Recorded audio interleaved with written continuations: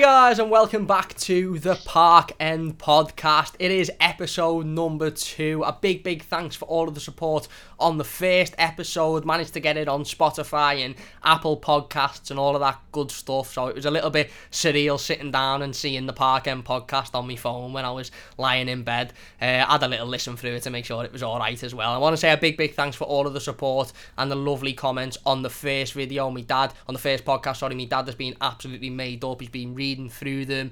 He's been saying he's now the star of the channel. So you'll probably see me dad a lot more, to be honest with you. You might get him to do a couple of match previews over on the Mighty Blues as well. For the second podcast, we're joined by an absolutely fantastic guest, a very good friend of mine, a friend that was introduced to me through Everton and Everton content and talking about Carlo Ancelotti's Everton. It is Jordan. Jordan has also got his own channel surrounding movies and televisions and reviews, which is absolutely fantastic. By the way, I absolutely love it. If you're into movies, definitely check out Jordan's channel. We'll talk a little bit more about Jordan's channel in a little bit later on in the podcast. But Jordan, massive thanks for joining me, mate. I know we haven't spoke for quite a while because it's just been manic and, basically Everton playing every 5 minutes and then not playing for 6 weeks, and it's just a bit mad at the moment. But how are you, mate? How's things? Yeah, I'm all good, mate. I'm happy to be here. Thanks for asking me, and I've missed you, so that's why I've agreed to come on. Definitely, mate, definitely. I was sitting there the other day, like, I haven't done a video with Jordan for ages, and I thought, I could do the podcast. That's a defo a good way to start. But yeah, great to hear, mate. Obviously, like I said, it has been a while. It's been really manic at the moment. So obviously, we're going to follow the same sort of tale as we did with the first podcast. We're going to talk to Jordan about his Everton story, how he became a Blue, his love for films as well, because, we all know as Evertonians that Everton is, one of those passions in your life that you just can't get rid of. It's one of them that disappoints you, but no matter how much we get beat, no matter how bad of a performance we put in, Richarlison comes out and puts up a picture, or we see Carlo again and we just think, I can't wait to see them again. But there is room for other passions, of course, in life, and one of Jordan's massive passions is film, very much like myself. Like I said, we'll go on to talk about that a little bit later on in the podcast. But in terms of Everton, Jordan, I spoke about, my Everton story briefly on the start of the first podcast. I said I'm an Evertonian, very much like a lot of people. I was brought up as an Evertonian because my dad was an Evertonian. I've been going the game since I was 6 years old, and that was basically it. That was it. It was instilled in me since birth. I don't know anything else, and I don't want to know anything else. Are you sort of is that a similar situation for you? What's your Everton story? How did you become a Blue, and when was your first game? Yeah, pretty much the same as you, mate. With my dad. My dad was a massive Everton fan, and I go to the match with him to this day. Well, not right now because of COVID, but I sit next to him at the game and all that. He's the one who made me a Blue. I think that's a lot of people's stories as well. But my first game my dad took me to was actually a 5-3 defeat to QPR, which is, obviously that's not ideal because we lost, but it's funny enough because the second game I went to was actually 6-2 against Swindon, so we're seeing a lot of games and we actually won. Sorry, a lot of goals there. Yeah. So we actually won that one. So yeah, it was goals galore for my first 2 games. But I think the earliest memory about Everton is not actually at the game, but when my dad took me over to the park and had the kick about with me when I was about 5 with my first ever Everton top on, and just from then really, I was born to be Blue really. But yeah, it is me dad is a massive Blue, and me hero really, so I'm always going to follow him.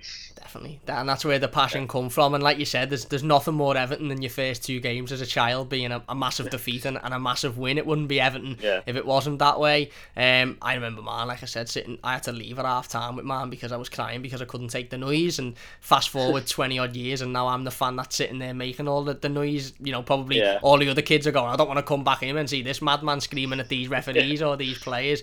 But no, so like you said, it's very much like a lot of people's is grown up, and we're born into it, aren't we? And getting your first Everton kit as a child and going the game and watching these players and idolising these players and wanting to sort of be in their position. It's a family, and we are a family, and it's a club that you love and you grow to love, and you always will. And like I said, there was no other option for me, and I wouldn't want there to be any other option, even after the defeats, even after the disappointments, even getting to the points where you just can't be bothered by watching, or you can't be bothered even sort of entertaining it. You still go you still go the game. You still it's Everton, and it always will be.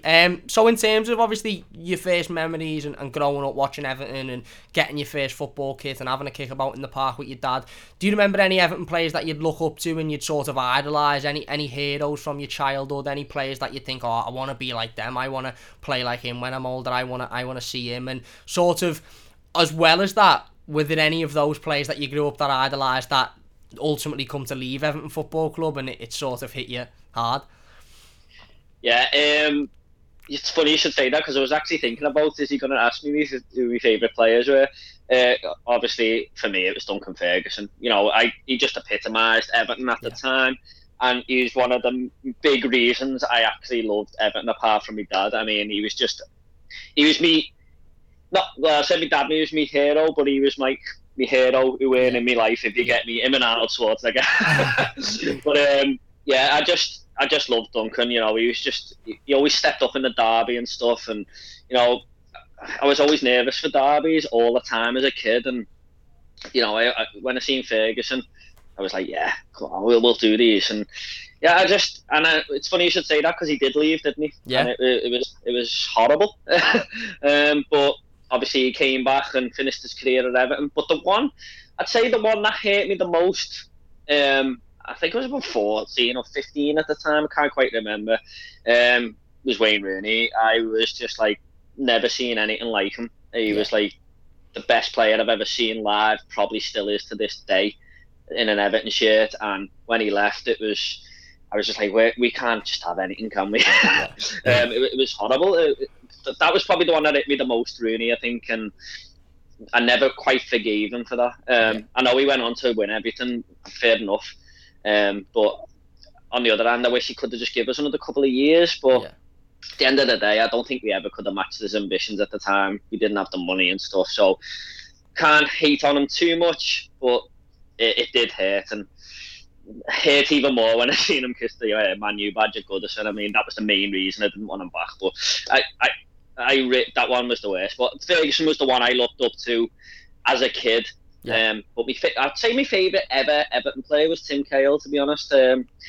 Just the personality of the man. Always wanted to win, and I was a bit older to understand football a bit more then. Yeah.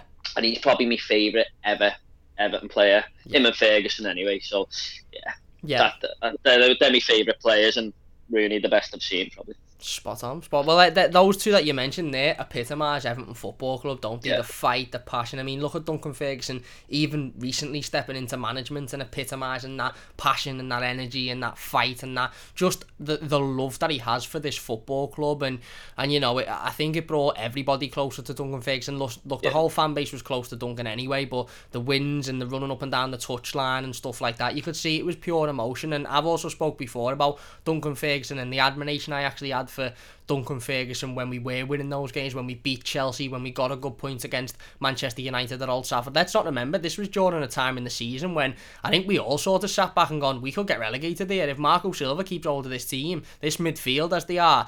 Donwit wasn't really firing like he is now. We could really seriously get relegated. So Duncan come in, and those results that he picked up were massive. But a big admiration I had for Duncan Ferguson, and still have for this day, and probably definitely always will have, was when it was going good, when it was going well, and he was getting the interviews by Sky, and they were loving it, and BT and all of that, and they constantly asked him the same question: do you want to be Everton manager? Will you take this Everton job? And it would have been so easy for Duncan Ferguson to have turned round and said, yeah, if I'm offered it, I'll take it. It's a dream job. I always want it. That's it. And Everton would have been very easy to do what Chelsea did, what Arsenal have did, what Manchester United have done, what various other clubs have done, and gone, well, yeah, Duncan Ferguson wants the job. The fans are on board. He's getting decent results out the players. He probably won't want a massive wage, so let's just make the easy decision now. But he didn't. He come out and said, it's a dream job for me, but I want Everton to go out and get the best manager for Everton. I want Everton to go out and bring in the man who's going to come in and take us to that next level. level, and I don't think that's me at the moment. Now, whether he knew in his mind that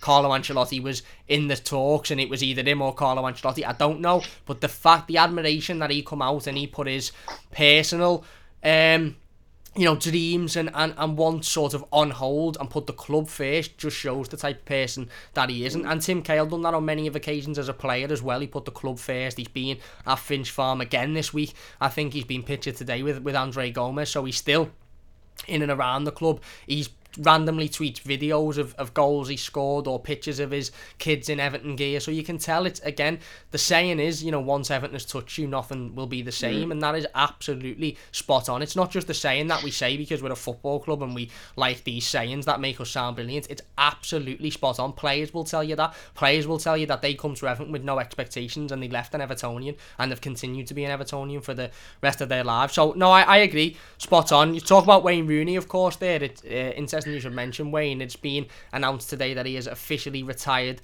as a footballer. At least he's basically signed a contract with Derby County to become their official manager rather than a player manager, which sees an end to his football retirement, which was a bit weird because he didn't announce his retirement as a footballer, and it wasn't announced that he retired from football. It was announced that he'd become the Derby manager on a permanent sort of basis, and then it sort of was like, well, hang on, that means he's retired from football as well. So now you're seeing all social media flooding in about him retiring from football. He was an excellent player. And you mentioned that the hate that you had for Wayne Rooney and him leaving the football club, and obviously at a very, very good age when he was clearly head and shoulders better than anybody at the club at that time, and potentially anybody in the country.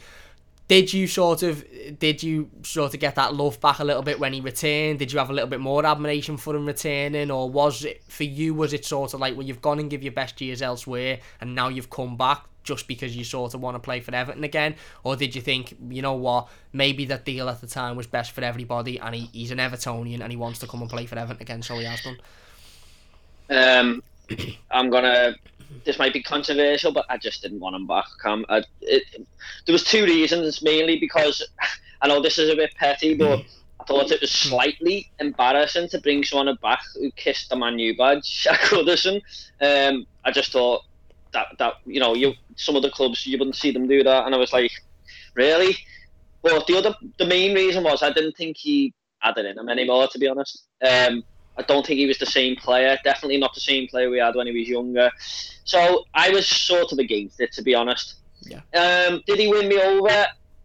A little bit, I suppose, when he scored the pen in the derby, and he was like, you could see the passion in his face and stuff. I was sort of like, yeah, he's right, all right. He just got to get on board now, and but I know it's a little bit petty and stuff, but it was mainly to do the fact that he just kissed the Man U badge, to be honest. I was just like, really?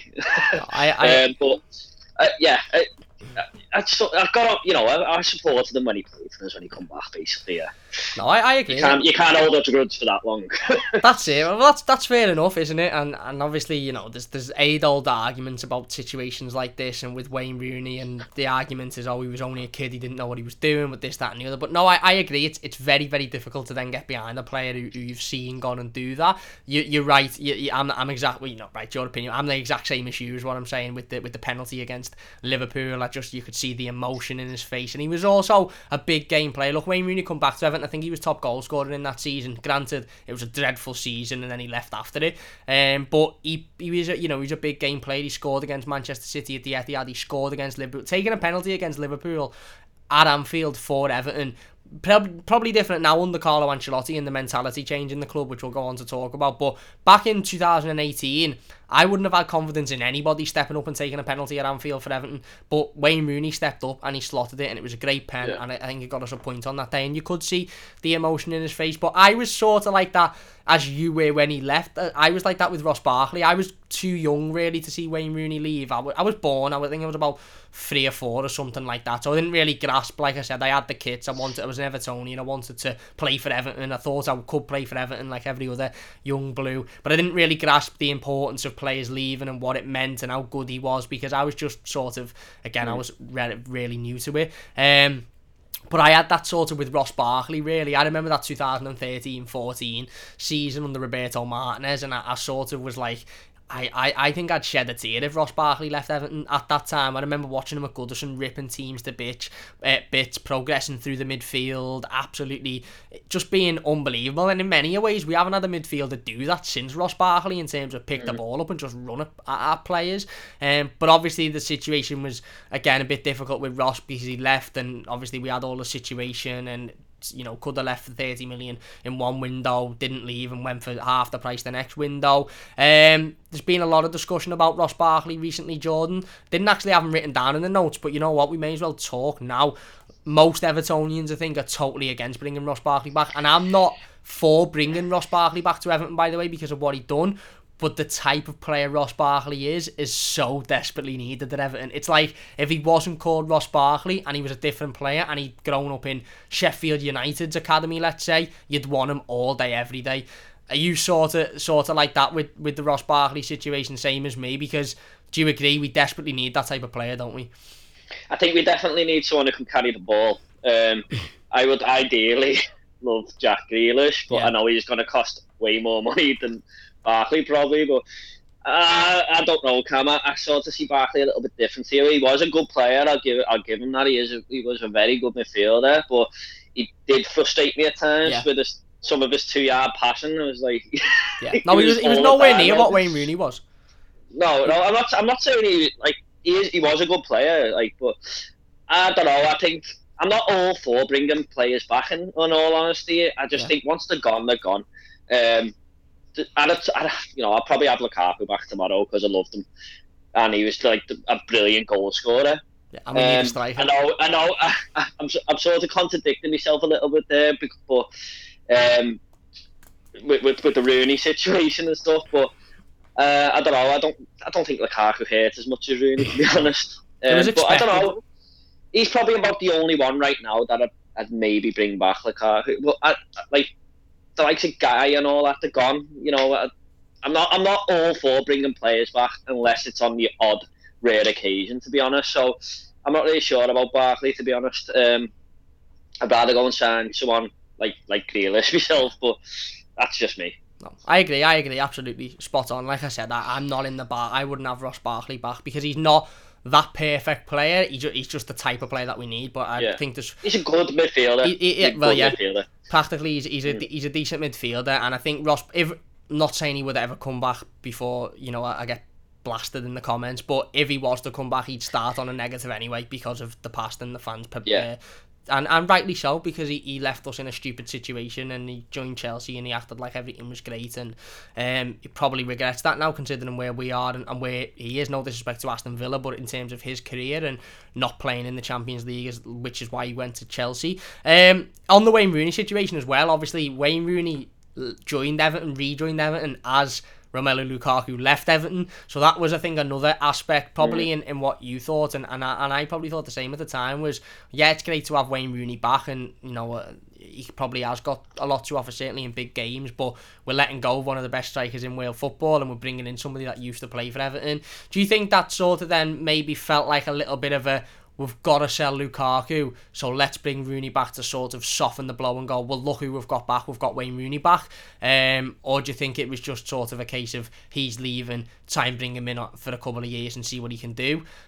Because obviously losing Lukaku was a massive blow, and look, Dom's done fantastically well in the last couple of years, and Dom will continue to grow and continue to be absolutely fantastic, but Lukaku has done brilliantly in the Serie A as well. He's been fantastic, hasn't he? Yeah, I know Dom's good. I'm playing really well. I'm not saying he'd replace Dom or anything. I'm just saying I think they'd be great up front together, to be honest, if we ever wanted to go back to 4-4-2. But what was the question again? Sorry, about in terms of Wayne Rooney, obviously he come in at a time when Lukaku left. So do you think sort of it was like a soften the blow situation? I don't know. No, I don't think so. I think the door was open for Rooney for years. I actually thought he was going to re-sign about 2 years earlier before he signed his contract with Man U, because there was times where he weren't playing for them all the time. And I thought he was going to come back then, but I think they offered him like 350 grand a week or something like that, something stupid like that. And obviously he signed, but I thought that was the time that he was going to come. But I remember Koeman saying whenever you get the chance to sign Rooney, you sign him. And this might have even been before Lukaku left when I heard him say that. So he was sort of hinting at it then. Yeah. But I just think it was one of them. The door was always open for him. I mean, I think Kenwright was, and loads of other people at the club are probably always just talking to him now and again, socialising with him and stuff like that. I mean, he was coming back for Ferguson's testimonial and everything, wasn't he? So I think the door was just open for him, to be honest. I mean, as long as it weren't now where he's obviously retired, or a year before his retirement where he is no good. I think the door was always there for him, to be honest. No, I agree, absolutely, I agree. Well, before we get into talking about current Everton and Carlo Ancelotti's Everton Football Club, let's talk a little bit prior to Carlo Ancelotti's Everton. What's your best memory of sort of a period of time, shall we say, with Everton? Could it maybe be the season under Martinez, where we finished 5th, the season under Moyes, where we finished 4th? Do you have a specific season where you sort of remember and you think, yeah, that's the best I've seen at Everton? Or that's not necessarily maybe the best we've performed, but that's the best season we've had and as enjoyable as it's been watching Everton? Yeah, I think they're the two, aren't they? I mean, the Martinez one was probably the best football we played, I think. I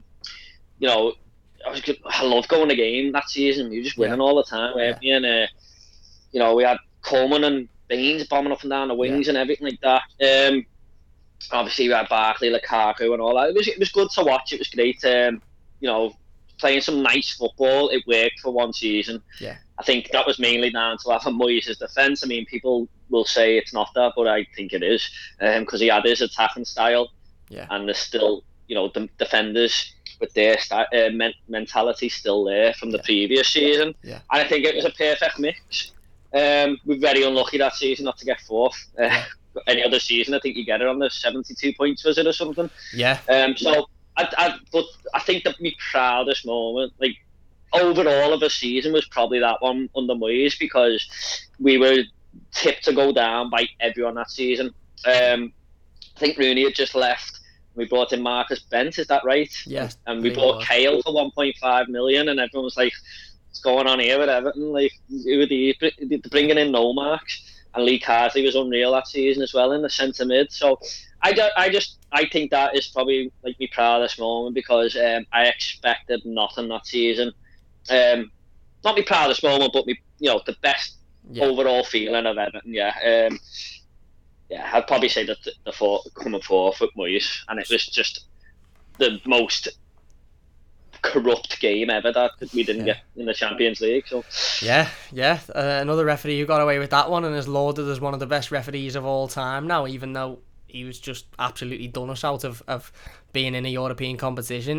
No, I agree. Look, again, like I said, I was a little bit too young to fully remember that Moyes season, but what I've remember from seeing it and re-seeing it and talking about the games is there was a lot of ground out 1-0 wins. There was a lot of hard work and tough, digging deep performances. And whereas the Martinez season, there wasn't a lot of that. There was a lot of playing really good football. And like you said, the Martinez season sort of reminds me of how things are at the moment. Don't want to jinx anything, but it was like you're going and you're expecting to win games of football. You're going to Goodison and you're thinking, we'll win today. I remember the game against Arsenal in that season was just absolutely unbelievable. It was one of the first times that, certainly in recent history, certainly, it hadn't happened a lot prior to that game, where it was all set up for, Arsenal, Everton, who will win this. Whoever wins this is basically is in good position to finish in the top 4. And we went and we just absolutely battered them. It was a brilliant performance. It was absolutely fantastic. I remember the derby in that season. It was Lukaku's first season. He come in on loan, didn't he? Gareth Barry had come in and he was absolutely fantastic. James McCarthy had come in and was brilliant. So it was very much like that Moyes season in terms of the signings that we brought in had an instant impact on the team. And again, similarities to now with Carlo, where the signings we've brought in have had an instant impact, and we're sort of going into games, even when we're playing with no striker against a decent Wolves side, and thinking, you know what, well, we should be thinking probably now, you know what, we can win these games, we can win any game that we're in. And like I said, the hard fought fight of that 2004-5 season under David Moyes was that we finished in the Champions League was, it's great to see it. It's Everton, isn't it? You know, playing glamorous football is absolutely fantastic, and winning 4 or 5-1 or scoring at, you know, players scoring at 6 or just absolutely blathering teams is brilliant to see. But digging deep and getting that horrible 1-0 is just as good for me, if not even more satisfying. Certainly, you know, the result against Sheffield United, absolutely brilliant, dead hard fought, dug deep. Arsenal, Chelsea, dug deep, dead satisfying. And you don't get me wrong, the results against Brighton and West Brom and West Ham in the cup earlier on in the season were great as well, but we're seeing sort of a mix of that at the moment, and it leads us nicely into Carlo Ancelotti's Everton. He's been here a year, just over a year now. Jordan, I want to throw a stat at you that I read the other day. I don't know if you've seen it on Twitter. Apparently, it's a stat, so it must be right. It took Ronald Koeman, Sam Allardyce and Marco Silva a combined total of over 550 days to win 10 away league games with Everton. It took Carlo Ancelotti just over 350 days to win 10 away league games with Everton, and that's including a 101-day break due to COVID. So it shows the level of manager that we now have, doesn't it? The impact on the players that we have in the squad now. We'll go on to talking about AGM in a moment, which I think is big, because Marcel Brands made a really important point about the squad size and the width of the squad, which I want to talk about. But just Everton under Carlo at the moment, it's fantastic, isn't it? Going, and like I said, games like the other day where you don't expect anything and we come out with a win. Yes, it's going to be bad at times, we're going to lose games and we're going to have setbacks, but the future looks very, very bright, doesn't it? Yeah, you know what, Cam, I mean, I know you quickly mentioned Martinez there when we come fifth and that, and you didn't want to jinx nothing, but this is a different type of manager, mate. Carlo Ancelotti's elite. I have got no qualms about him. But, like, I don't think we'll do it next season where we went bad under Martinez. I don't think this will happen this time. I don't think if we don't win nothing with this fella, we never will, and that is the bottom line. I'm so happy that we got him. I wanted him when he first linked. I was just like, I want him over anyone, over Pochettino, anyone. He's the one I want, because I've always respected Carlo Ancelotti. I thought he was the unluckiest manager in the world to get sacked by Chelsea. I mean, come second, just won the league the year before and won the FA Cup and got sacked. I mean, I was just, what's all that about? Chelsea for you, isn't it? Yeah. But yeah, it's great. It's great to watch. And you know what? I'm not just saying this now because we've won. But I said it to my mates before the game. I was like, I'm confident we'll beat Wolves. I don't fear teams. I think we're going to win, or at least get a point out of every game now. And I know we got beat by West Ham and stuff, but it will happen. I'm not going to be right every game, but I was pretty confident against Wolves, even when I like Tosin might be starting and that. I know we didn't. I just thought Wolves aren't that great. Why is everyone like worrying? And we're doing really well.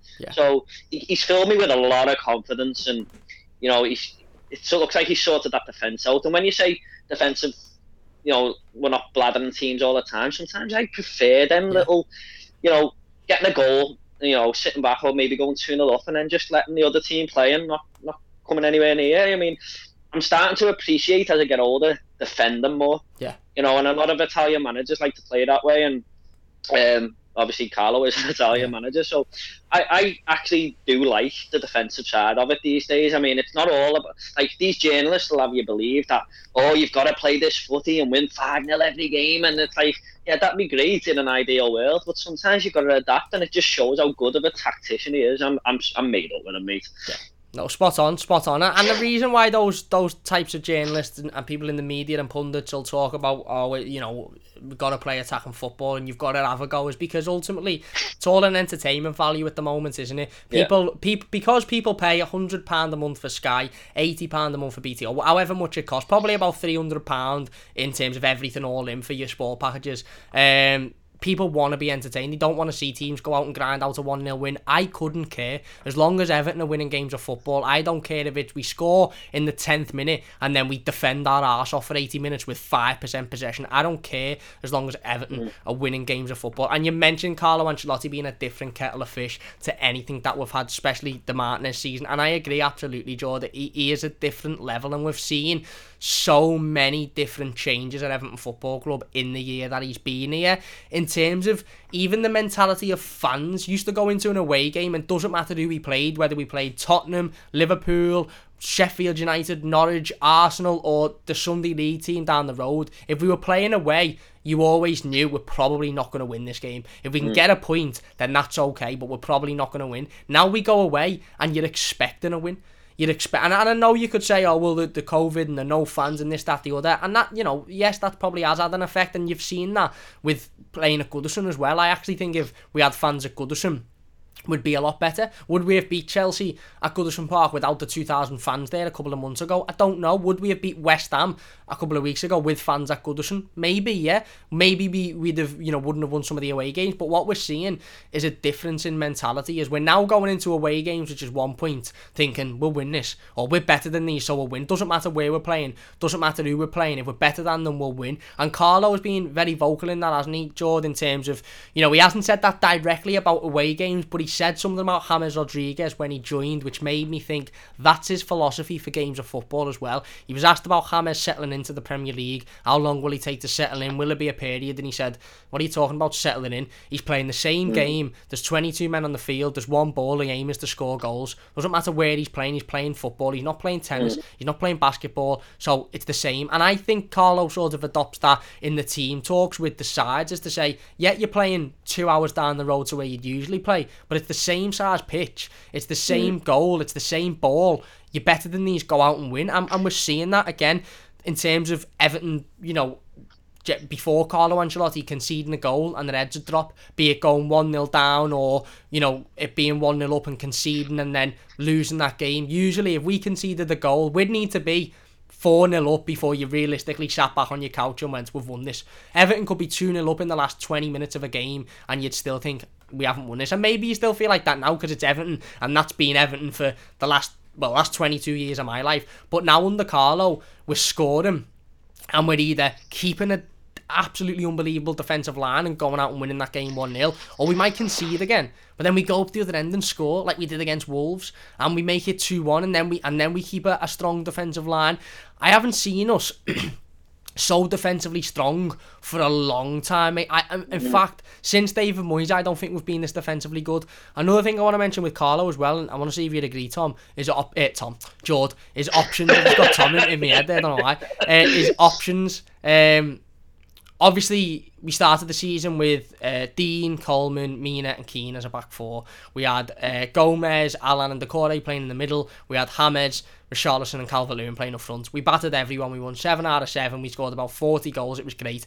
We then went into the derby. Richarlison got a red card, so he was suspended. We had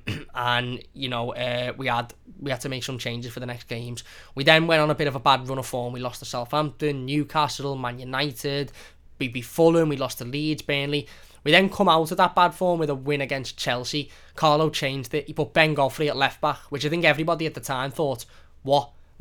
Ben Godfrey's a centre half. He had Mason Holgate at right back. We went out for 3 or 4 weeks after that. We were absolutely excellent. We were brilliant. So good. Fantastic. Strong defensively. Going forward, we were scoring enough. We then lost the game to West Ham, which was a disappointment.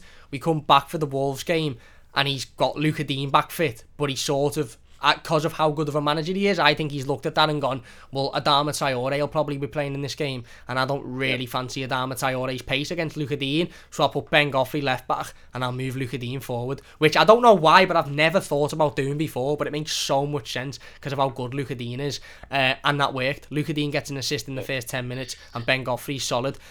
It's so important to have a manager with that experience, isn't it, Jord? Is to have a plan A, a plan B, a plan C, because so many times in the past we've been used to, if plan A doesn't work, we've lost, and you may as well just turn your telly off because it's not going to happen. Whereas now we can change it, we can put players in different positions, and Carlo is doing this with a squad that, other than 4 players, let's be honest, 18 months ago we all sat here and went, we're going down here. We're going down. We're not good enough. It's the same squad. Look at the performances. I put a tweet out. I don't know if you've seen it, Jord, the other day. But I said it's so testament to this team and how well Carlo Ancelotti has done at Everton in the year he's been here. Is that you've got an argument as to who is our most improved player. Michael Keane, before Carlo, a lot of fans were saying, get him out, he's not good enough. Now, unbelievable. Yerry Mina, very, very solid. Certainly recently he's been brilliant. Dominic Calvert-Lewin, we all know about Dom. Alex Iwobi recently has been fantastic. This is all direct, and it's not all down to Carlo, because Dom's form and Alex Iwobi's form and Michael Keane are down to the players wanting to play and improving themselves. But having a manager like Carlo is a big reason as to why we've improved, haven't we, as a squad. And the fact that we're even in a conversation for Champions League in January just makes me want to fall off my chair. Yeah, you just said it, mate. They're not going to look at Carlo, are they, and go, what's he on about? Because he's got everything to back it up. And obviously the players are listening to him. And I'm glad you mentioned Michael Keane there, by the way. Just quickly want to say, I think he's probably been my player of the season. I know Dom scored 11 goals and stuff, and even more in the cup, but for me, that man has been so consistent at the back. Watching the other night and his passing, I've never seen him pass like that before till this season, playing these long range passes everywhere. And pinpoint as well. Sorry? Pinpoint as well, on players' feet. Yeah. They weren't just like, I'll give it they were like important passes that found every player. So yeah, everyone. Look, there's been a lot of player improvements. Yerry Mina, another one. I think they've got a great little partnership there now. Testament to Carlo for doing this. I mean, he said to Dom, just stay in the box, and it's worked. Yeah. And when you were saying before about Rodriguez, I remember it was after the match of the day, I think, and someone interviewed him, and he was saying, what was your thing and all this? And he went, I've got tactics and that, but football is not complicated. In fact, it's very simple, and that is just confidence, isn't it? Proper confidence oozing out of him, and I think I think that leaks through to the players as well. That confidence, and I'm just and like you said about changing the formation, not the formation, but players' positions. I'm not a big fan of players playing out of position, and never have been, like centre mids on the wing and stuff like that. But at the start of the season, we had Ben Godfrey as an option for centre half, and now he sort of turned him into this player where if Luca Dean gets injured, all right, it's a big blow, but you're not like overly that bothered because you just go, Godfrey's son, go left back for us. So he sort of made these players adapt, and they're not really out of position because he's made them adapt to two different positions the way he's handled them. If you get what I mean, like, all right. Go back to Martinez throwing Tom Cleverley on the wing there. He's never a winger. No. But I think if that was Carlo, he probably would have worked with the midfielder to work on the wing, if you get what I'm saying. Yeah. Like he has with Godfrey at left back and I know Holgate played right back for West Brom, but I think he's probably worked with them.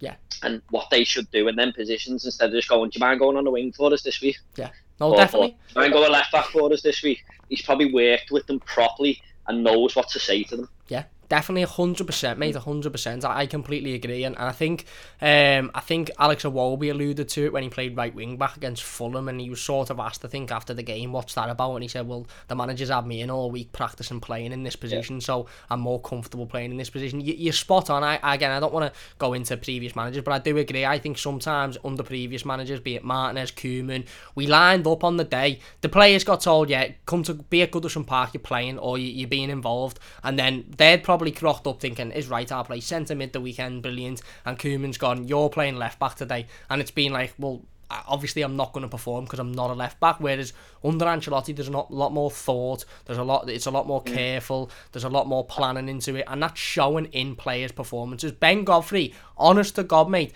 but fans that aren't Everton fans and don't know a lot about football will probably look at Ben Godfrey and think he's a natural left back. If you said to a non-Everton fan who doesn't watch English football, let's say, or maybe a Spanish football fan who doesn't watch English football, and you showed them a video of Ben Godfrey playing against Chelsea, and you said, do you think that's his natural position at left back? They'd go, yeah, he's dead good there, he's comfortable on the ball, he's breaking down the wing, he's defensively solid.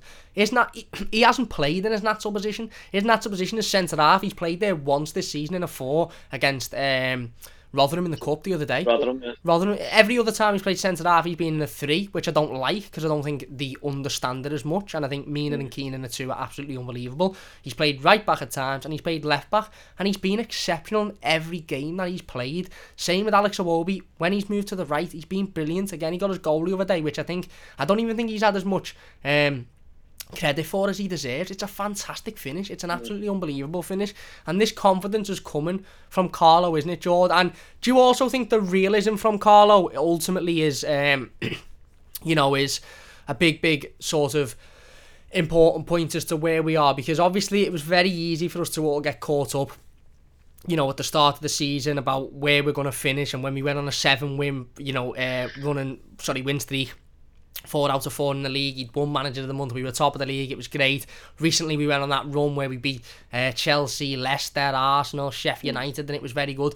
But Carlo has come out, and let's be honest, we all said at the start of the season, this is a transition season. If we finish in the top 8, great. This is a transition season. We've still got too many players in the squad that aren't good enough, too many players that are collecting a wage that aren't even going to be involved, that need to be moved on, and not enough quality. Now, at times this season, myself, probably you, Jord, I can't speak on behalf of you, but I'm sure you felt this. I've sort of felt like, what if? Maybe we can get in the Champions League. Maybe we can win the league. Well, you've got Carlo. We've got these players. It's brilliant. But then we've been stuck with the defeat to Southampton, the defeat to West Ham. And there has been at times, and I get it, because emotion's involved, and when you've got this belief and you've got this sort of vision, and then it's struck down, there has been times where we've gone, we're not this good, we're not that, we're not the other. Carlo has always come out, even when we've been playing well. He done it at the start of the season when we went, I think, 3 out of 3. We come up against Brighton, who were in poor form at the time. They hadn't started well. And he was asked, could you go on and win it? And he went, we're in a bubble at the moment of positivity. We've won every game. It's been brilliant. That bubble will pop. And when that bubble pops, we have to be able to react. And what he meant there was, we'll lose a game, and we have to be able to react. He was asked it after the Wolves game, I think, about finishing in the Champions League. And he come out and said, I don't think we're ready to finish in the Champions League, because I think there's 4 or more teams better than us. Now, we may finish in the Champions League. It's a very open season, and it will be a massive achievement if we do. But do you think the fact that Carlo Ancelotti is coming out and being realistic and saying to fans, look, we've got a very good team, we want to fight for the Europa League, we will be in the Champions League within the next couple of years, but it's not all going to be done this season. There's 4 other teams better than us. The bubble will pop. We'll lose games of football. We're not the best. We need to improve. Do you think that ultimately, again, is even more of a reason for fans to sort of be so happy at the moment being an Evertonian, as we haven't got a manager that 1 minute says, we could finish in the Champions League, we've got the squad, and then the next week say, we haven't really got the squad, this, that, the other. He's being consistent in his message, hasn't he? Yeah, I think it is very important, because fans don't want to. He doesn't want to let the fans down, does he? I mean, he's not going to come out and go, we can get top 4. He's not. He's been there before. He's done it. Yeah. He knows how to handle media, and I just think, he's not. He basically doesn't want to build the fans' hopes up, does he? Yeah. However, maybe he quietly thinks we can get in the top 4. I don't know, or maybe he is just being totally honest, because I would say there's probably 4 teams better than us at the minute. Yeah. But I do. I'm glad the way he's handled it. And when he said it, I was like, we're not going to win every game, and there will be bumps in the road, and I just have to agree with what he said. Yeah. There's always going to be that, unless you're a top level team, like when Barcelona were, when they were amazing. Bayern Munich. Yeah, some of the best teams you've seen. Unless you're one of them, mate, you can't just go out and say we're going to win every game. And obviously the bubble is going to burst. And he signed 4 players, really, hasn't he? Well, I know he signed on Conku as well, but 4 main first team players. You can't just turn a whole squad round in one season like that. It's very rare. So he's just being level-headed and staying grounded, and I'm happy he's doing that. Yeah. I don't want him to get carried away, in all honesty, and it just keeps the fans' expectations, stop shooting through the roof, really, doesn't it? I mean, I think he's handled it well. Yeah, spot on. You mentioned something there when you started about the media, and I actually think this is a massive sort of important feature, if you like, in employing managers in this modern day and age of football. You need a manager who can sit in front of the media, both when it's going well and when it's not going well, and face them, and ultimately play them at their own game, really, because they're gonna get asked hard questions. They're gonna be tried to tied in a knot and made walk down a certain path to say a certain thing. And in previous years, we've had managers who haven't been able to manage the media. They've said one thing one week, said another thing the next week. They've been inconsistent in their message, or they've struggled to answer the question. Carlo Ancelotti is one of the best managers, not just Everton, one of the best managers I've ever seen at basically giving the media very little to work with in press conferences. I remember Paul Joyce coming out and saying, why did you mention Virgil van Dijk with the hammers? Are you point scoring? And he said, I'm not point scoring. Virgil van Dijk injured hammers. That's why I mentioned it, and Paul Joyce sort of went back in his seat and was like, okay. Like you said about the James situation, he was asked about James settling into the Premier League, and he said, I told you last week he doesn't need time to settle. He's a brilliant footballer. He'd be brilliant wherever he goes. He's not playing a different sport. And, you know, again, some people might view that as being disrespectful, but what he is he's not allowing the media, and he never has, and that comes with experience and the amount of trophies that he's won and where he's been and what he's seen and his experience as a player as well, is that he's not going to be allowed to be led down a corner. He's not going to be allowed to lead down a certain path, because he knows full well in all of the countries that he's worked in Italy, he's worked in France, he's worked in Spain, he's worked in England, all of those countries come with a different pressure from the media. I think Spanish media is quite has puts a lot of pressure on managers when they're losing games of football, so he knows how to deal with that. He isn't going to be sat and walked into a certain corner and made to say a certain sentence that's going to be plastered all over the newspaper the next morning. He's going to say it how it is, and he's going to basically he's going to say, you know, the situation that he wants and how he wants it to come across. He done it last week with Calvert-Lewin. He was asked, what's the do we know how long Calvert-Lewin will be? No. What's the injury? Hamstring injury. That was it. Didn't give anything else bar that. When he was asked about James, he I can't remember which journalist it was, but he said, Carlo, you said that James would only be out for a week or so. He's missed 4 games now. What's the situation there? And he said he's missed 4 games because we played 3 in a week. He's been out for 2 weeks, a little bit longer. He'll be back soon. He puts journalists back in the place in the nicest possible way. He does. He doesn't get them going against them. No, he does it respectfully. I think he does it to the point where they sit back and they go, you know what? I'm not going to be able to put this man in. I'm not going to be able to get what I want out of him. I'm just going to get what he wants. And that's so important in modern day football. It's so important, because as soon as the media start turning against the manager and the manager starts saying things that the media misconstrue, or that manager might say something that is, you know, the media don't have to misconstrue, and they just say, there's the headline, that's what he said. Then the pressure comes, and then obviously he spoke a lot about pressure, Carlo Ancelotti, since he's been at Everton, and he said he doesn't believe managers have pressure. Ultimately every manager has pressure, but he's paid to do a job, and he's come to do a job. He's never really, he's never been vocal about being under pressure or whatever, even when we've been winning. And I said about the talking about the bubble popping, he's always said those quotes, Jord, when we've been winning games. When he hasn't come out and said at the end of a loss, I said that this bubble would pop, or we were always going to lose a game. He's come out when we've been in fantastic form, and he's been asked, can you win the league? Can you win the Champions League? And every time he's gone, look, we've got a long way to go. There's 4 teams better than us at the minute, or this bubble will pop. So that way fans listen to that, and they might go, it's a bit of a Debbie Downer. But ultimately, when we lose, they go, well, Carlo did say it after we won. And we're all sitting here going, well, Carlo did say we'd lose games. He did say it's a transition season. He did say that these things will happen. So it just is, it's that expectation, isn't it? And as fans, with the emotion, maybe the expectation does go through the roof a little bit when we're winning and we're beating Tottenham away from home for the first time in however many years. But it's important that we do realise that Carlo has had one transfer window, and I do want to go on to talk about that in a little bit later on in the podcast. And that one transfer window, he's already brought in the quality that is even putting us in the conversation for Champions League at the moment. Yeah. Just quickly, when you mentioned the Tottenham game there, I thought that was a very, very important mental block to get past, and I'm made up we done that, because I was so sick of going to these top 6 teams and just rolling over or not being able to get it over the line, and I thought that was very important, and I'm made up we just got it out the way first game of the season.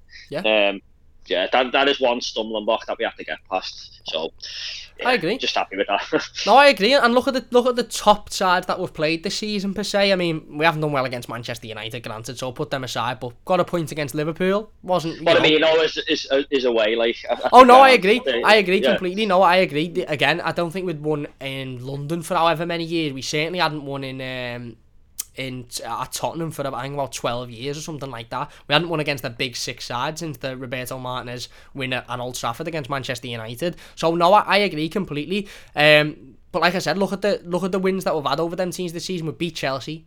We beat Arsenal, who were one of the big 6, if you like. We beat Leicester, who some would say are now in there. We beat Tottenham away from home.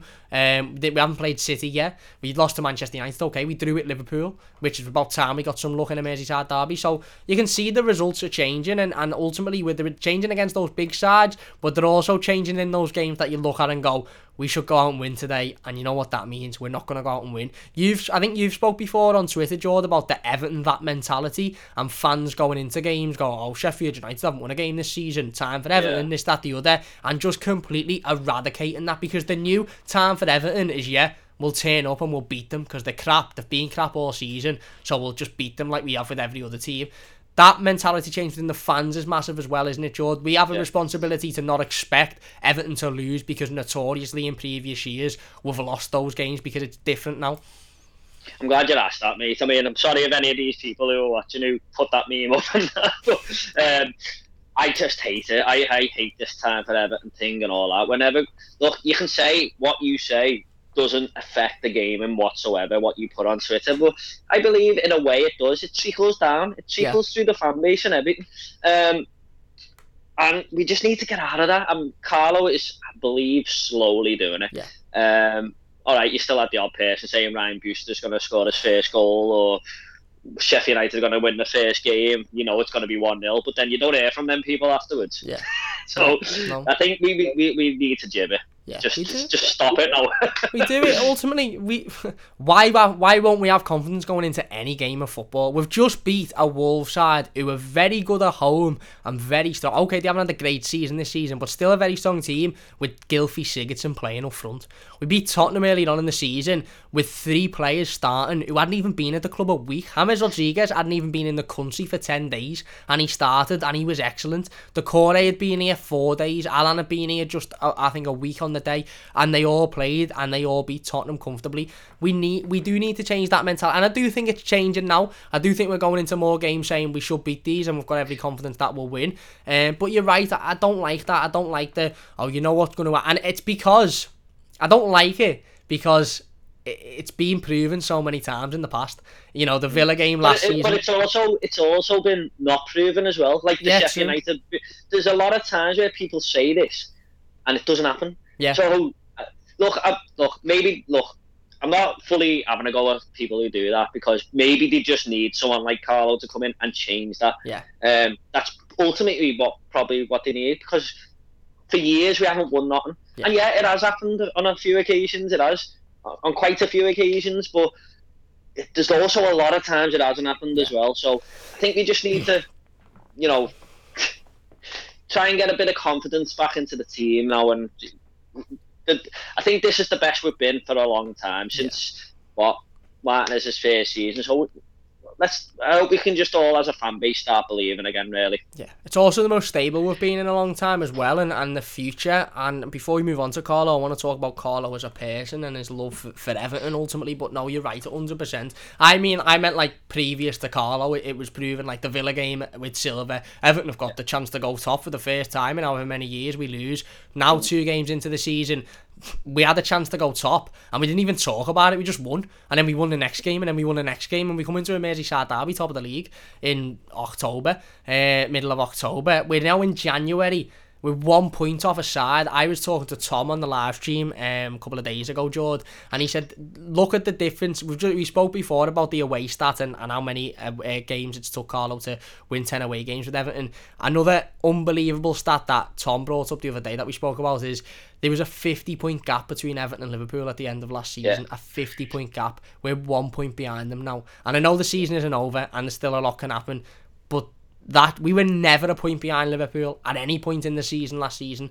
That shows how much we've progressed, and ultimately we do need to eradicate going into any game with any negativity, because if we were going into any game with any negativity, it'd be in the Wolves game when we were playing with Gylfi Sigurdsson up front and we went out and won it. So why should we not go into any game? Now, I'm not saying go into any game thinking, we'll definitely win this, because obviously we won't. We'll lose games. We'll lose games that we play our best team and you think this will be a piece of piss, this will be dead easy, we'll win this. We'll lose it because it's a transition season. We're not even a season in under Carlo, a year in, first full season. Like you said, 4 transfers made. One of them being a loan, and obviously Nkunku coming in, but he come in as an under-23s player who's had first team experience because Leighton Baines retired. So we have to absolutely be positive, and it needs to be that mentality shift now of Everton are playing again today. expect to go out and win the game, because that's ultimately Everton. Before we move on then, I would talk about the AGM, and obviously I do want to get into your channel because I just think it's brilliant, mate. I just love watching the videos constantly. Nice. Carlo Ancelotti as a person, mate. A lot of people had questions about Carlo Ancelotti. Still to this day, you're seeing silly transfer rumours. Oh, Chelsea will sack Frank Lampard and Carlo Ancelotti's already packed his bags. They're not coming from Evertonians. They're coming from idiot fans who think that Carlo would just pick up his bags and walk and go back. It's laughable, isn't it? But I'm seeing that on Twitter, and those things used to frustrate me, whereas now I look at them and I just go, I feel sorry for whoever's making that crap up in their bedroom. Why would you make that crap? It just makes no sense. But Carlo as a person has come into Everton, and taken away from those, obviously those conversations at the moment are a load of crap because we know what Carlo said. But when he first come in, there was a lot of people. He's only not Evertonians, but a lot of people from the media and different fans. He's only here for the last payday. He won't be here for very long. He only stays for 2 years at the football club. This, that, and the other. That is all being proven wrong. Since Carlo Ancelotti has come in at Everton, he spoke about his love for Crosby and how much he absolutely adores living in Crosby. Every time he's asked about, I think he done an interview with, I want to say Forbes, but it mightn't have been Forbes, it might have been another one of those massive magazines, and he basically was asked about life in Everton, and he spent about half an hour talking about Crosby Beach and how amazing Crosby is and how you've got to come to Crosby, to whoever he was talking to. Carlo loves this football club, doesn't he? I think Carlo has found the perfect club for him. It's a family club. We're a family as fans. We all go the game in numbers. You've seen the first game Carlo attended before he was manager, the game against Arsenal, when the roar of the fans, you can see him saying wow to Farhad Moshiri. He fell in love with this football club as much as we fell in love with Carlo, and I think I am confident that he'll be here for even past his contract. I think he wants this to be his last job, personally. Do you agree? Yeah. Goes back to what you were saying at the start, mate, at the very start of this podcast. Once Everton touches you, I'm just hoping that's the case with Carlo. It does look to be the case. Looks very happy. Says he's up here he wants to be here for the long run. That's what we wanted here. Yeah. Hopefully it all goes well and he will stay here for the long run. I really, at the minute, that's what I wanted here. I mean, hopefully it can carry on happening on the pitch and we can carry on improving. I'm sure we will under him. But yeah, as a person, mate, you can't dislike him. I don't even think rival fans can dislike him. How could you? You know what I mean? He's just very humble guy and knows football, absolute genius. So yeah, he's got the personality and he's got the managerial ability. So you can't dislike him, mate. He's a wonderful man. Yeah, he is. He is an absolutely wonderful man, and he's a wonderful man who has fell in love with our wonderful football club, and that is such a good combination to have a manager with the experience of Carlo, with the obviously the trophy cabinet that Carlo has, with the contacts that he's got for bringing players in. That's all well and good, but if he's got no passion, no love behind the job, then you'll start to slowly see that and things will fizzle out. To have a manager like Carlo with the love and the passion and the energy and the want to win and the belief that Carlo has got, it's only positive things going forward, and I absolutely cannot wait for the future. I want to move on then. I just love that fact that he went to Beatlestrand. Literally within a week of him being an Evertonian, being at Everton, he was pictured in the stand with a fan. I think he's fell in love with the city as well, if I'm being honest with you.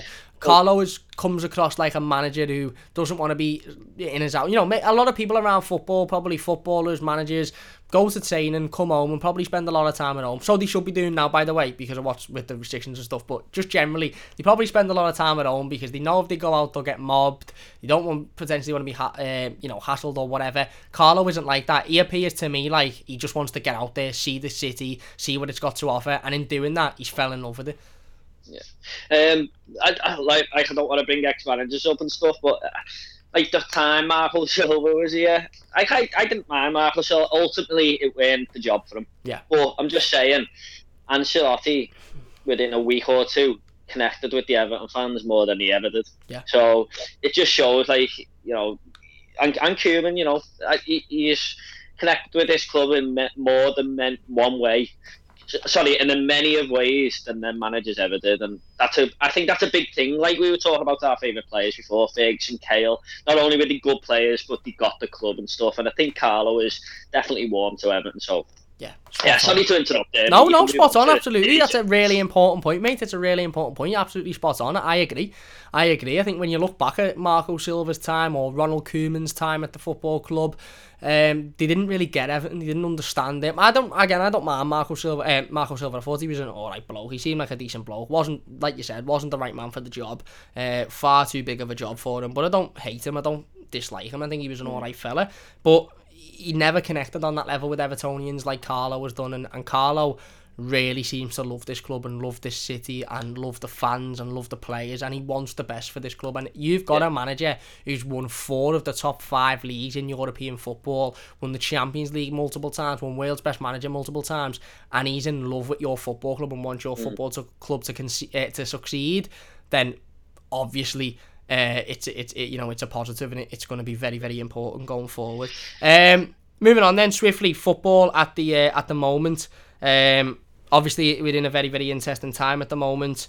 With what's going on with COVID restrictions and stuff like that. No fans allowed in stadiums again, which is very disappointing, of course, after having 2,000 fans, but understandable. Obviously Everton have had 2 games postponed in recent weeks. The Manchester City game and then the Villa game, which was due to be played on Sunday. The Sheffield Wednesday game in a couple of weeks is still going ahead. However, Sheffield Wednesday have had 2 of their next championship fixtures postponed due to a COVID outbreak. It's sort of... Yeah, they've had 2. So that's still going ahead because it's the cup and it's different rules, but it's maybe something just worth noting just in build up to the game. Obviously there's been a lot over the last 48 hours about football players celebrating. I think the EFL have released new guidance today which says that they can't spit or shake hands or celebrate, etc, etc. I don't know about you, mate, but I've got this horrible feeling that this is going one way, and that's at the very least a break in football. I think they'll probably say we'll have a 2-week break and then we'll come back, or we'll attempt to come back, and then if ultimately it'll be reviewed after the 2 weeks. I don't know if you feel the same, or you think they'll just put the measures in place to ultimately stop the spread, because when football first returned we were seeing 5 or 6 positive tests out of all of the Premier League clubs. Now we're seeing double figures, quite high double figures as well. What's your sort of take on that on football at the moment? And ultimately, do you agree? Do you think that it's probably going to get postponed or suspended again? Because ultimately, you look at it now and you think Everton play Aston Villa and Manchester City now towards the back end of the season. Aston Villa are going to have about 5 games to play. Now, Aston Villa might be within a Champions League challenging place or a Europa League challenging place more likely, and they'll have to play Saturday, Wednesday, and at the end of the season that fatigue's going to catch up on them, and that ultimately isn't fair because they've had to shut their training ground down because of a COVID outbreak. And also, just an added question to that, mate, football players breaking COVID rules. You've seen a whole host of football players having parties and Christmas parties with each other and all sorts of wild parties that we're not going to specifically talk about with specific Manchester City players. Do you think there just needs to be a little bit more punishment for that? Because it just seems like those players are getting told, don't do that again, a slap on the wrist and a 10 grand fine, which, let's be honest, is petrol for them. Because ultimately, cases are rising, more and more games are being postponed, and it just isn't in a great situation at the moment, is it? First of all, will football get postponed? I wouldn't be surprised. There's already managers coming out now saying it needs to carry on and all that. So there is talk of it in the football world. So I've got a feeling that they won't, but I wouldn't be surprised if they do, if you get me. I think, just quickly on the celebrating thing, I think you're opening a can of worms there, because if they stop celebrations, some players will probably forget or can't hold their emotions if they've just scored a last minute winner. And if they celebrate, everyone's just going to come down on them like a ton of bricks because you're not allowed to do that. And I think it's just opening more anger issues and stuff. they're all next to each other on a corner anyway. Yeah. When the corner comes into the box, so I don't really think that's a good rule to enforce, in my opinion. They're all negative before the game anyway. So what is that going to do apart from infuriate people if the odd celebration happens? I just don't get it.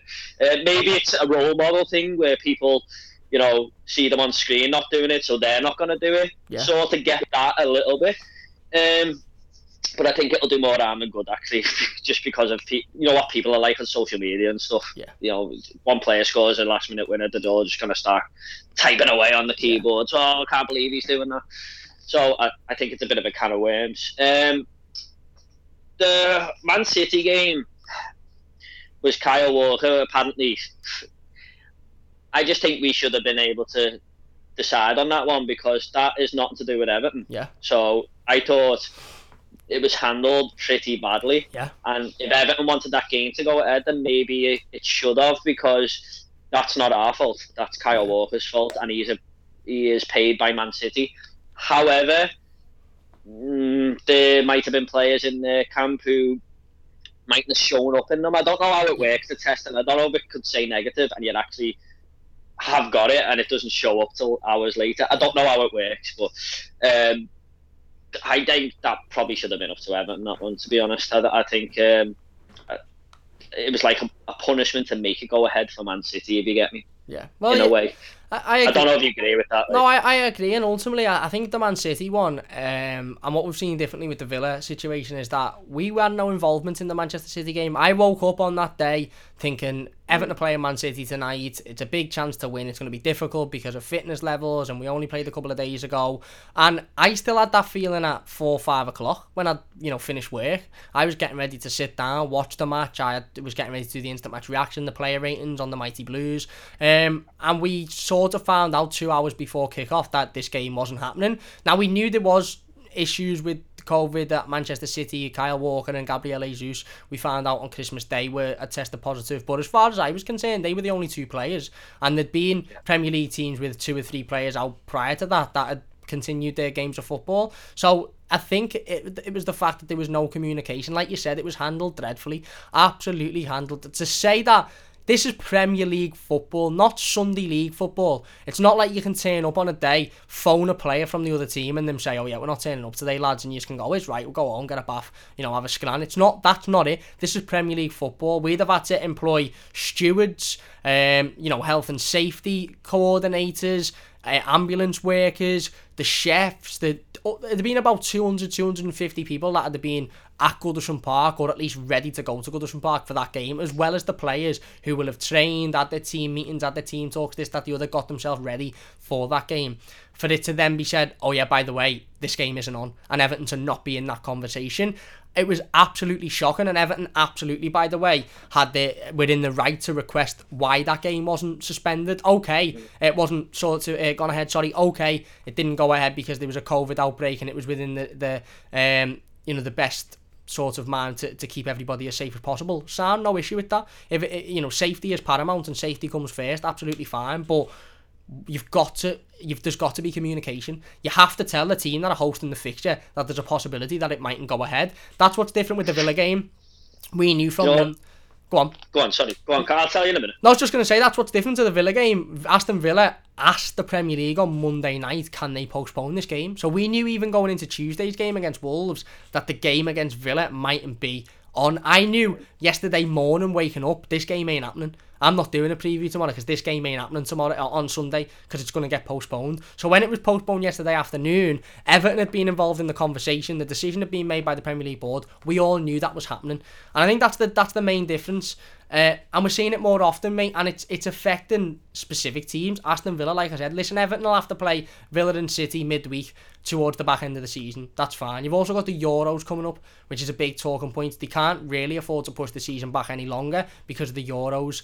Aston Villa are going to have to play 2 games a week, probably every week for the last 6 games of the 6 weeks of the season, which isn't really fair on them considering there's an outbreak.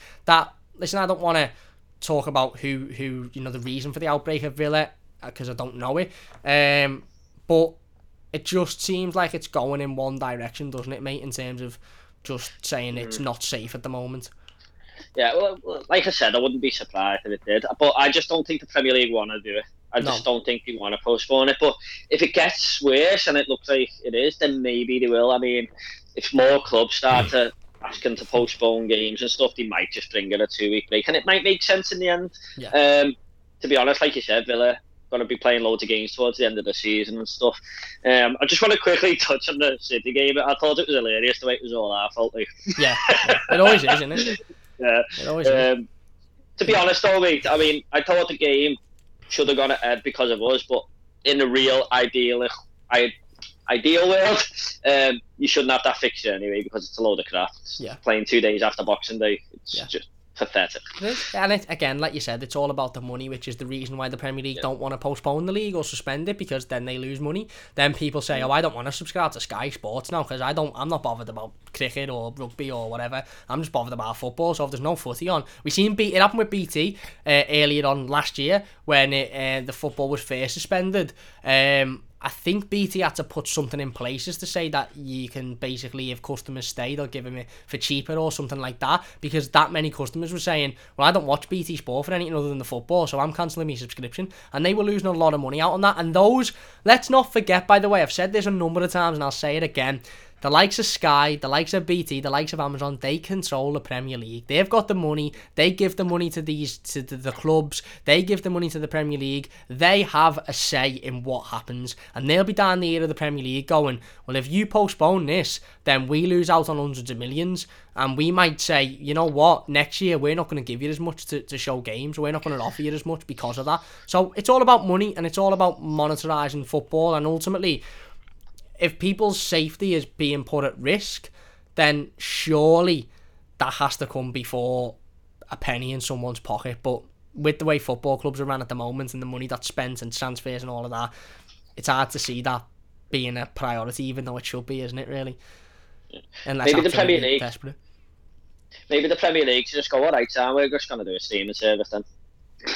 Maybe. That'd make sense, wouldn't it? Why they haven't done it, I don't know.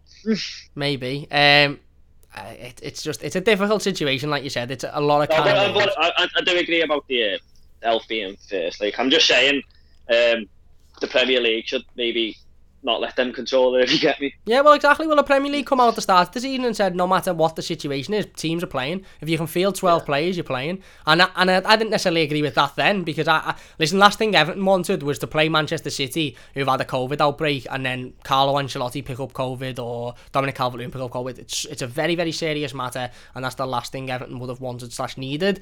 The problem I had with that was the lack of communication. Yeah. And I don't have a problem with the Villa game being postponed. I understand it. I agree with it. Fine. Safety's first, and we do wish the best recovery for those that have been affected.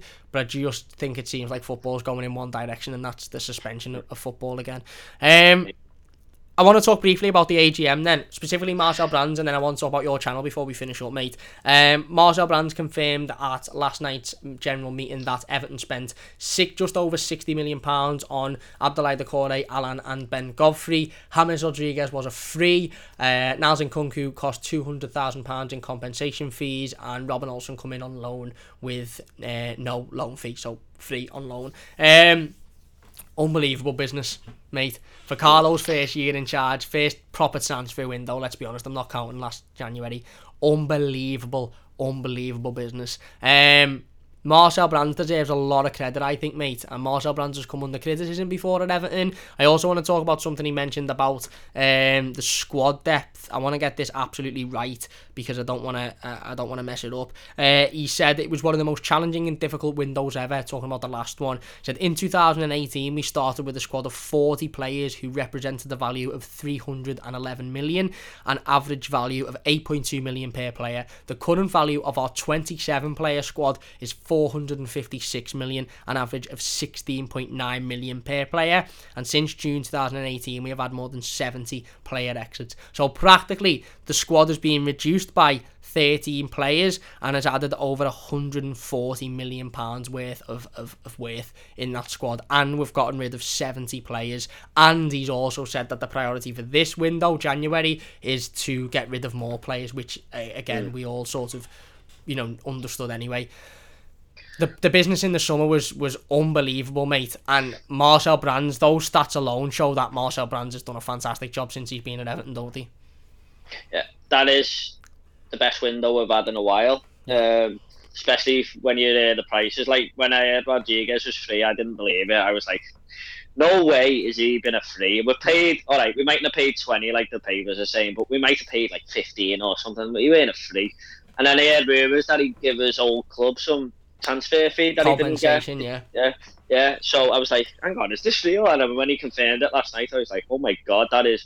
Maybe, look, patience is a virtue at times, isn't it? I mean, we were all worried that he weren't signing, but at the end of the day, he's done unreal business to get him for nothing. And the dark horse of the transfer signing is Godfrey, because I thought he was going to be like a backup centre back, and he has been brilliant for us. I mean, I just thought, oh yeah, we've had another centre back here, good business, young centre back, but he's just been brilliant. Yeah. He has surprised me so much, and Alan and Decore have been brilliant in midfield, especially Decore of late. I think he's been in his best Everton form the last month. Yeah. The last month and a half, I think he's been great for us, especially with Alan missing. I mean, he sort of took over the midfield a little bit, and Alan is just fantastic. So I don't think he signed one bad player there. I know Nkunku is a youngster and looks like he's going to be good in the future. Yeah, they're the only players I think he's signed for Everton, aren't they? Is that right? Or probably Jared Branthwaite as well in there. Branthwaite came in last January, I think, which was more of a Brands one than an Ancelotti one, I think. Yeah, so you can't... Up to now, he's done great. He's brought some great players in, and for the price Brands got them for, he does deserve credit. All right, he's brought one or two players that haven't really turned out, but I think most of the buys he's done have been quite good, actually, when you think about it. I mean, a lot of questions over Yerry Mina. Now he's in there with Michael Keane. So that's turned out to be a brilliant buy, I think. Yeah. But 27 million, it's not that bad at all, the way he's been playing this season. Absolutely. I've always liked Yerry Mina anyway. But I think Marcel Brands has done quite a decent job. And apart from one or two players, I haven't really got a problem with Marcel Brands, and think he's done some good business for us. Absolutely, mate. Absolutely, couldn't agree more. And like you said, you know, it's about, as much as it's about bringing in players, and obviously he's brought in the likes of Dean and Richarlison and Mina and obviously James and Alan and Decore. It's also about getting rid of players, and those 70 exits that we've seen since 2018 are massive. And there's a lot more on the card. Your Balassis, your Besic's, you know, your Cenk Tosun, your Walcott will probably leave, and probably some players that are involved in the first team squad now probably won't be a first team player or a player at Everton next season. But that just really struck me when he said about the increase in value of the squad, and there's 30. I should have mentioned that. Sorry. No. What I'm saying, mate, is it makes you sick, because it's very easy to look at Marcel Brands and go, yeah, but he signed Delph. Yeah, okay, Delph hasn't worked. Yeah, but he signed Iwobi. Iwobi's looking good, but yeah, there's an argument that he hasn't worked. Moise Keane, yeah, but it's not just about the players he's brought in, which, by the way, for every bad player he's brought in two good players. It's about those financial sort of situations that we mightn't look at as fans, because we're not really asked about the value of the squad. We're not really asked about how many players we've got, but managers will be so bothered about that statistic there, that we've reduced our squad and increased its value. That'll be massive to Carlo Ancelotti when he come into Everton Football Club, and that's massive to Everton as a business and Everton's finances. Even though we've lost money again this year because of COVID, and football's a business where you probably are always going to lose money because you're spending more than usually you're getting back. I just think it's brilliant work by Marcel Brands, and I think he deserves to be applauded so much for that. Anyway, George, we spoke earlier on in the podcast about the fact that Everton isn't your only passion. You obviously are a big movie fan, similar to myself, similar to probably a lot of people, because when you watch Everton for 20, 30 plus years, you'd have to have something else where you can go and you can think, you know what, I'm just going to be emerged for an hour and a half and not have to think about that defeat. Although that's changing under Carlo. Your channel, Movie Worm, absolutely unbelievable YouTube channel. If you haven't checked out Jordan's channel and you're into films or TV or video games or anything like that, definitely go and check Jordan's channel out. I think most people are into films and television shows, and obviously everybody watches stuff on the telly, so go and check out Jordan's channel. I will leave the link in the description. It's unbelievable, it's fantastic, the content's brilliant. He's uploading consistently now. It's just great. There's some of the videos on there. Well, all the videos are brilliant. I remember watching the Xbox 360 collection, and it's just so nostalgic. I just sat back and I felt like a 14-year-old for an hour. What's your history then with sort of movies? How did you get into enjoying movies, and what was your inspiration behind thinking, you know what, I'm gonna start a YouTube channel and I'm gonna talk about films? I don't really know, mate. I think it was when I first watched Terminator 2 as a kid, and I was like blown away, and I was like it was like the first movie my mum and dad sort of let me watch, like more of an adult film, apart from like these family films that I've been watching. They went, go on, you can watch that, and I was like in amazement by it. I think that was the film that really made me love movies, and from ever since then, I was just, it's hard to describe why you love it. You just do, don't you? And I love collecting as well. I love having them in my collection and stuff. I know there's a lot of streaming services out there now, but it's just a massive hobby of mine. And I love all types of films. Near enough every genre. Every time I watch a film, I probably go onto IMDb and look into it and find a few facts about it and stuff. It's just a big interest that I've got, and I've always wanted to start. Well, not always wanted to start, but I started watching YouTube properly about 3 years ago, I think, 3 or 4 years ago. And it was mainly gaming channels that I watched, but there was this one guy called Dean Thompson who I just really used to watch all the time. And then I remember watching the Nightmare on Elm Street franchise, and I thought, wonder if there's any reviews online of these Elm Street films, and I can see if, I agree with them or whatever. And I just typed in Nightmare on Elm Street review, and there was this guy on there called Cody Leach. He's got about 40,000 subs now. He's doing quite well. And I just watched one of his Nightmare on Elm Street reviews, and then I watched all 7 of them, for all 7 films. And I think I watched them for about 4 hours that day, so he was a big inspiration. And I thought, you know what, I'd love to go and review some of my favourite films online. And it took me about a year to pluck the courage up and finally do it, but it's one of the best things I've ever done. I haven't looked back, and I've got lots of ideas for the future. I just love doing it. When you said it consistently, over Christmas, I think I put 8 videos up in 7 days. They were mainly down to end of year lists, like my top 10 best films, my top 10 worst of the year.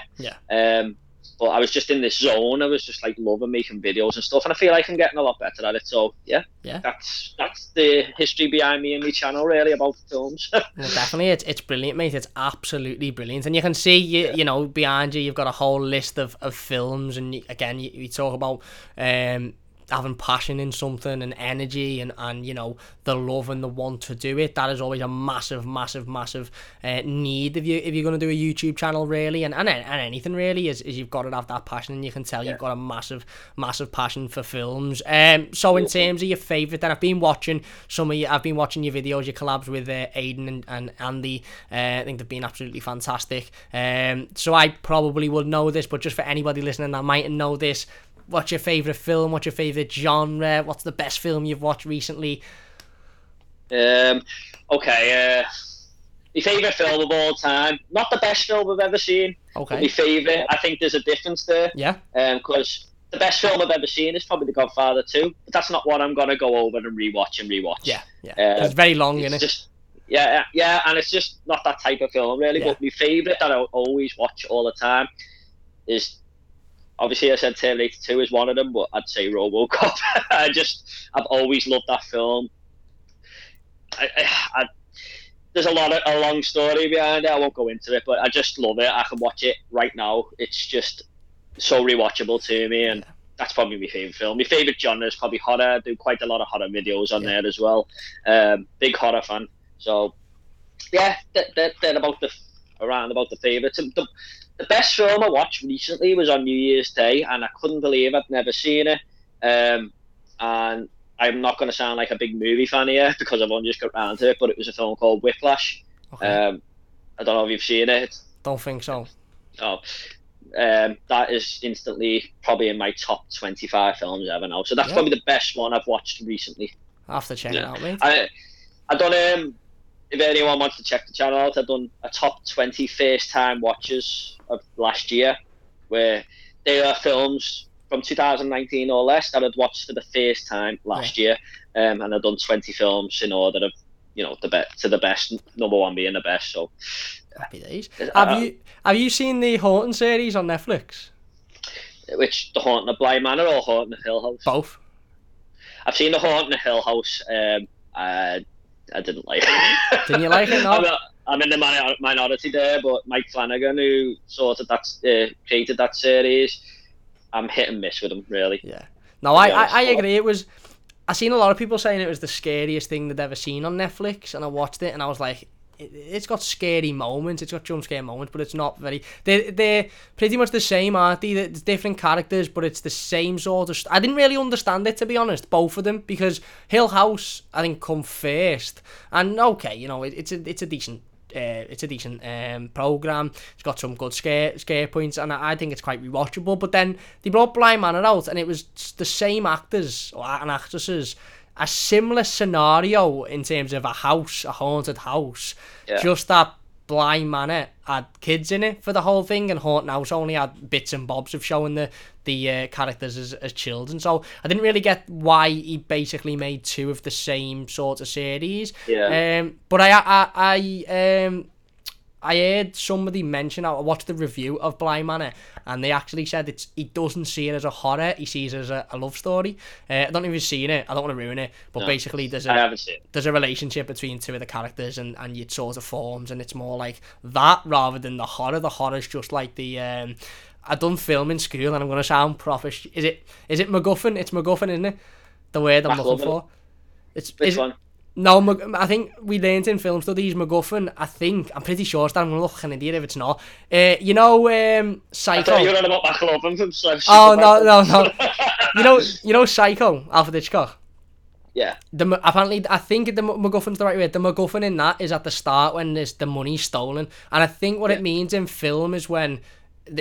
at the start of a film, it looks like that the story's going to go a certain way, but that's actually got nothing to do with the film whatsoever. It's just something that's portrayed at the start, and that's sort of like that with Bly Manor with the horror. Not as much, because obviously horror's throughout the whole series, so it's probably not a MacGuffin, but it's more about like the love story. But anyway, it's like a decoy for the viewers, sort of. Yeah, it is. Yeah. It's like, and again, I suppose that sort of means it's a good series, because you're going into it thinking this is a horror, and if you come out and go, oh, it was a horror, you're probably thinking it wasn't that scary. But then as soon as someone says, what about the love element to it, the love story element to it, you're probably like, oh yeah, it's a decent program. You've done a review on The Fall on the channel, which I thought was just a bros series, to be honest with you. Other than the third one, I was a bit disappointed with the third season, just because it was more psychological, and it's going to sound really weird, but I'm going around the streets just doing people in.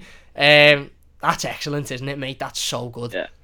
Yeah, my dad told me to watch that about 7 years ago. Because it's been out on BBC, wasn't it? Yeah, and I was blown away by it. I love a good crime drama, and that was excellent. Like, I agree with you, though, the third series wasn't as good as the first two. Yeah. So it had some great moments, but the first two seasons were brilliant. But it's definitely worth a watch for anyone who likes that sort of thing. I thought the main lead, not the woman off the X-Files, I forgot her name. Gillian Anderson. Gillian Anderson, yeah, not her. The guy, and I forgot his name. James something. Yeah. Jamie Dornan, I think his name is. Jamie Dornan, that's it. I thought he was brilliant, and he was scary. Yeah, he was. And I won't ruin it on here, but in the third series, you sort of like, oh right, is that what it is? You sort of like don't know whether to believe him or not. Feel sorry for him. It's a great series. I'm probably going to sound like an absolute idiot here, because you and probably every other movie fan will probably go, oh, you're talking out your arse, mate, you haven't watched enough films then. But I actually think, out of all the acting performances I've seen, I don't think it's the best, but I think it's very close to being the best in terms of how he plays that character. He plays him absolutely brilliantly, and I just think it's a really, again, without spoiling it or going into any of the details. Who's this? Jamie Dunham. Without going into any of the details, it's a very, very different style of that genre of series, isn't it? Because you see a more in-depth life into him as a person and his family life, rather than him being this shadow. And I think you alluded to that in your review, didn't you? Yeah, I did mention that. That's what made it different, because in crime dramas, you usually like keep the killers in the background, and it's all like hidden. how they're gonna catch him and stuff like that. And it does do that in this series, but I like the way it went to his point of view of life as well, and how he deals with his family and his daughter and stuff. I thought that was very interesting dynamic of the fall, and it worked well for it. Yeah. Just last on the fall, because I love it, and I'd sit here and talk about it all night. So you just said about, again, without trying to spoil things, I'm probably going to spoil it. You're a professional at this stuff now. You know what to say without spoiling it. I'm probably going to go and say something that everyone goes, nice one, won't watch it now. Do you sort of feel like, and I watched it on Netflix a couple of months back, so I've probably got a bit of a different sort of reasoning to it, because it did come out so long ago on BBC. When you watch the third series, are you sort of, I don't know, just a bit like they could have made a fourth one and it sort of ended a little bit, I don't know, anticlimactic? Was that just me? Or do you think it's at its time and that was it? That was a good point to end it? I don't know, mate. I thought it was the right time to end it. It just felt a different tone. Yeah. You get me? It was just the first two were just so good, the way and then the way it was building up and stuff. And then the third series was just totally, you were in control. Yeah. I don't want to spoil anything, but no, I agree. Yeah, you know what I'm saying. It's very different, isn't it? Of what he is able to do, if you get me. Yeah, definitely. If you haven't watched it. Go on, sorry, mate. I was just saying, the third series felt totally different. Yeah, no, it did. But it weren't bad. Yeah. No, it wasn't. If it was a standalone series, you'd go, oh, it's decent, in different elements of it. But it was just, if you haven't watched The Fall, go and watch it. On Netflix, it's unbelievable. Some of the acting in it is fantastic. The different storylines in it, the different, like I said, the different things that are happening. The end of the second season, I think it is just brilliant. The last episode is about 45 hours long, but it's just unbelievable. On Netflix, best episodes of TV, though. Yeah, no, I agree.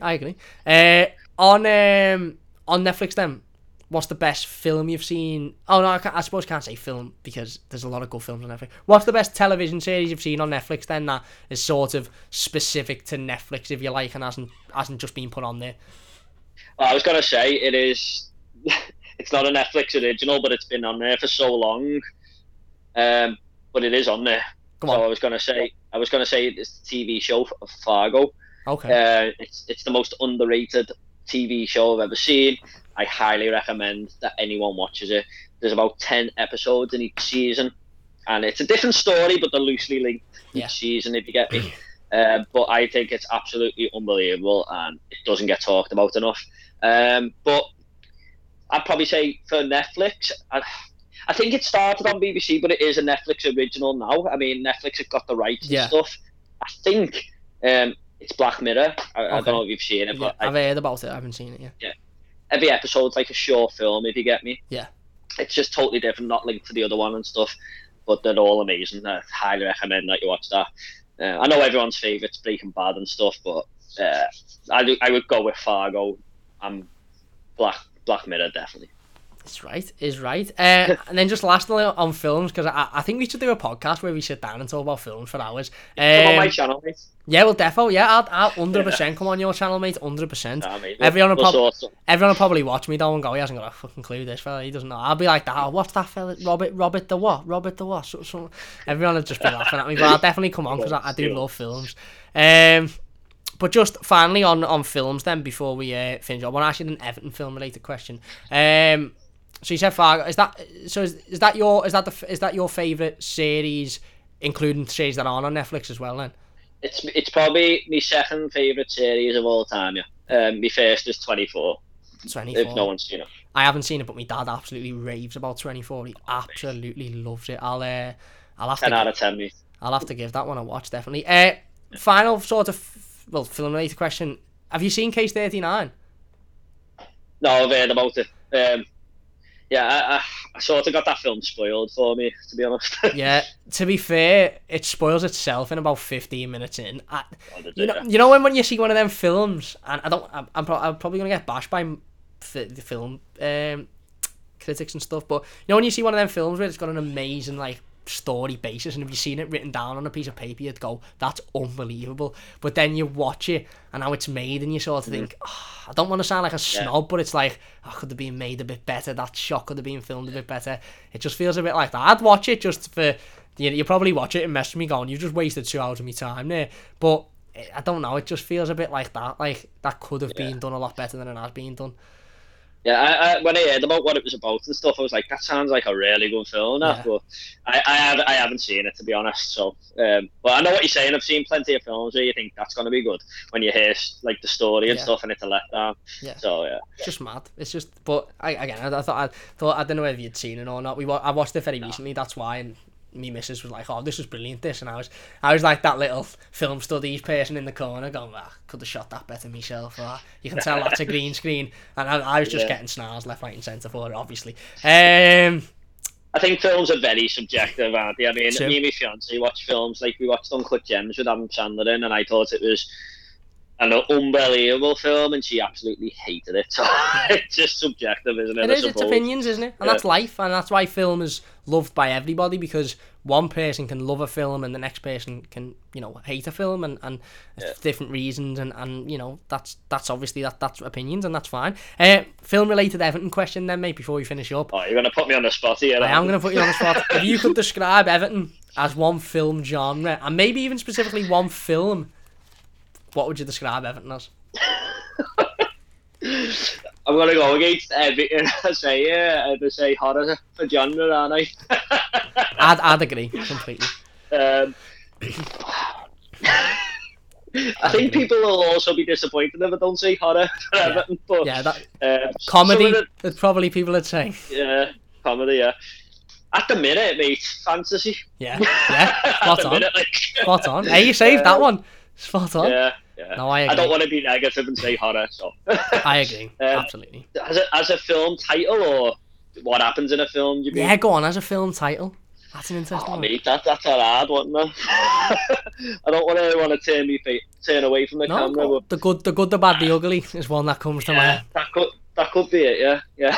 Especially from some of our managers we've had in the past. No, I don't mean ugly, like, but ugly performances, not personal looks, in case anyone gets confused. Yeah. What about The Great Escape? Now we've got Carlo going from Carlo to Allardyce. How's that? The Great Escape. Go. That is the Great Escape. We had a few of the Great Escapes in Premier League history as well, haven't we, with Wimbledon and Coventry? Yeah, certainly have. The Greatest Showman as well, I would say. Carlo's he's a showman, isn't he? Carlo, yeah. Well, there you go. Yeah. Just thought it'd be a little interesting twist.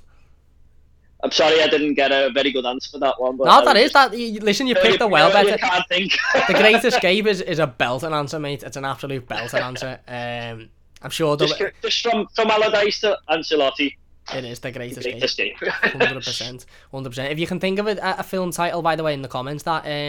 represents Everton in your opinion, leave it in the comments and I'll get involved with them. I'm sure we'll have a little funny conversation about it. But anyway, Jord, massive thanks for joining us on the second episode of the podcast. If you have enjoyed this podcast, by the way, if you're watching as a YouTube video, please do leave your thoughts and comments in the comment section. Give the video a like, and subscribe to the channel if you're new. If you're watching on iTunes or Spotify or any other podcast platform, massive thank you for watching this episode. If you could share it and rate it and give it 5 stars and all that good stuff, it would mean a great deal to me. Jord, massive thank you for coming on, mate. Massive thank you. Really appreciate that. Anything to say before we finish up the podcast? No, just thanks very much for having me on, and keep up the fantastic work on your channel and your new podcast. I wish you all the best of luck with it. Thank you very much. I'm sure it'll be great. Thank you very much, mate. And of course, I wish you all the best on the channel, and I can't wait to be on the channel talking more films and trying to get you in. Trying to get me film study student back into full flow. Massive thank you to everybody for watching. Like I said, if you have enjoyed it, please do hit that like button. Don't forget to share the podcast as well. Really do appreciate it. We'll be back with episode 3 within the next week or so, so look out for that one. Massive thanks for watching, and we'll see you soon.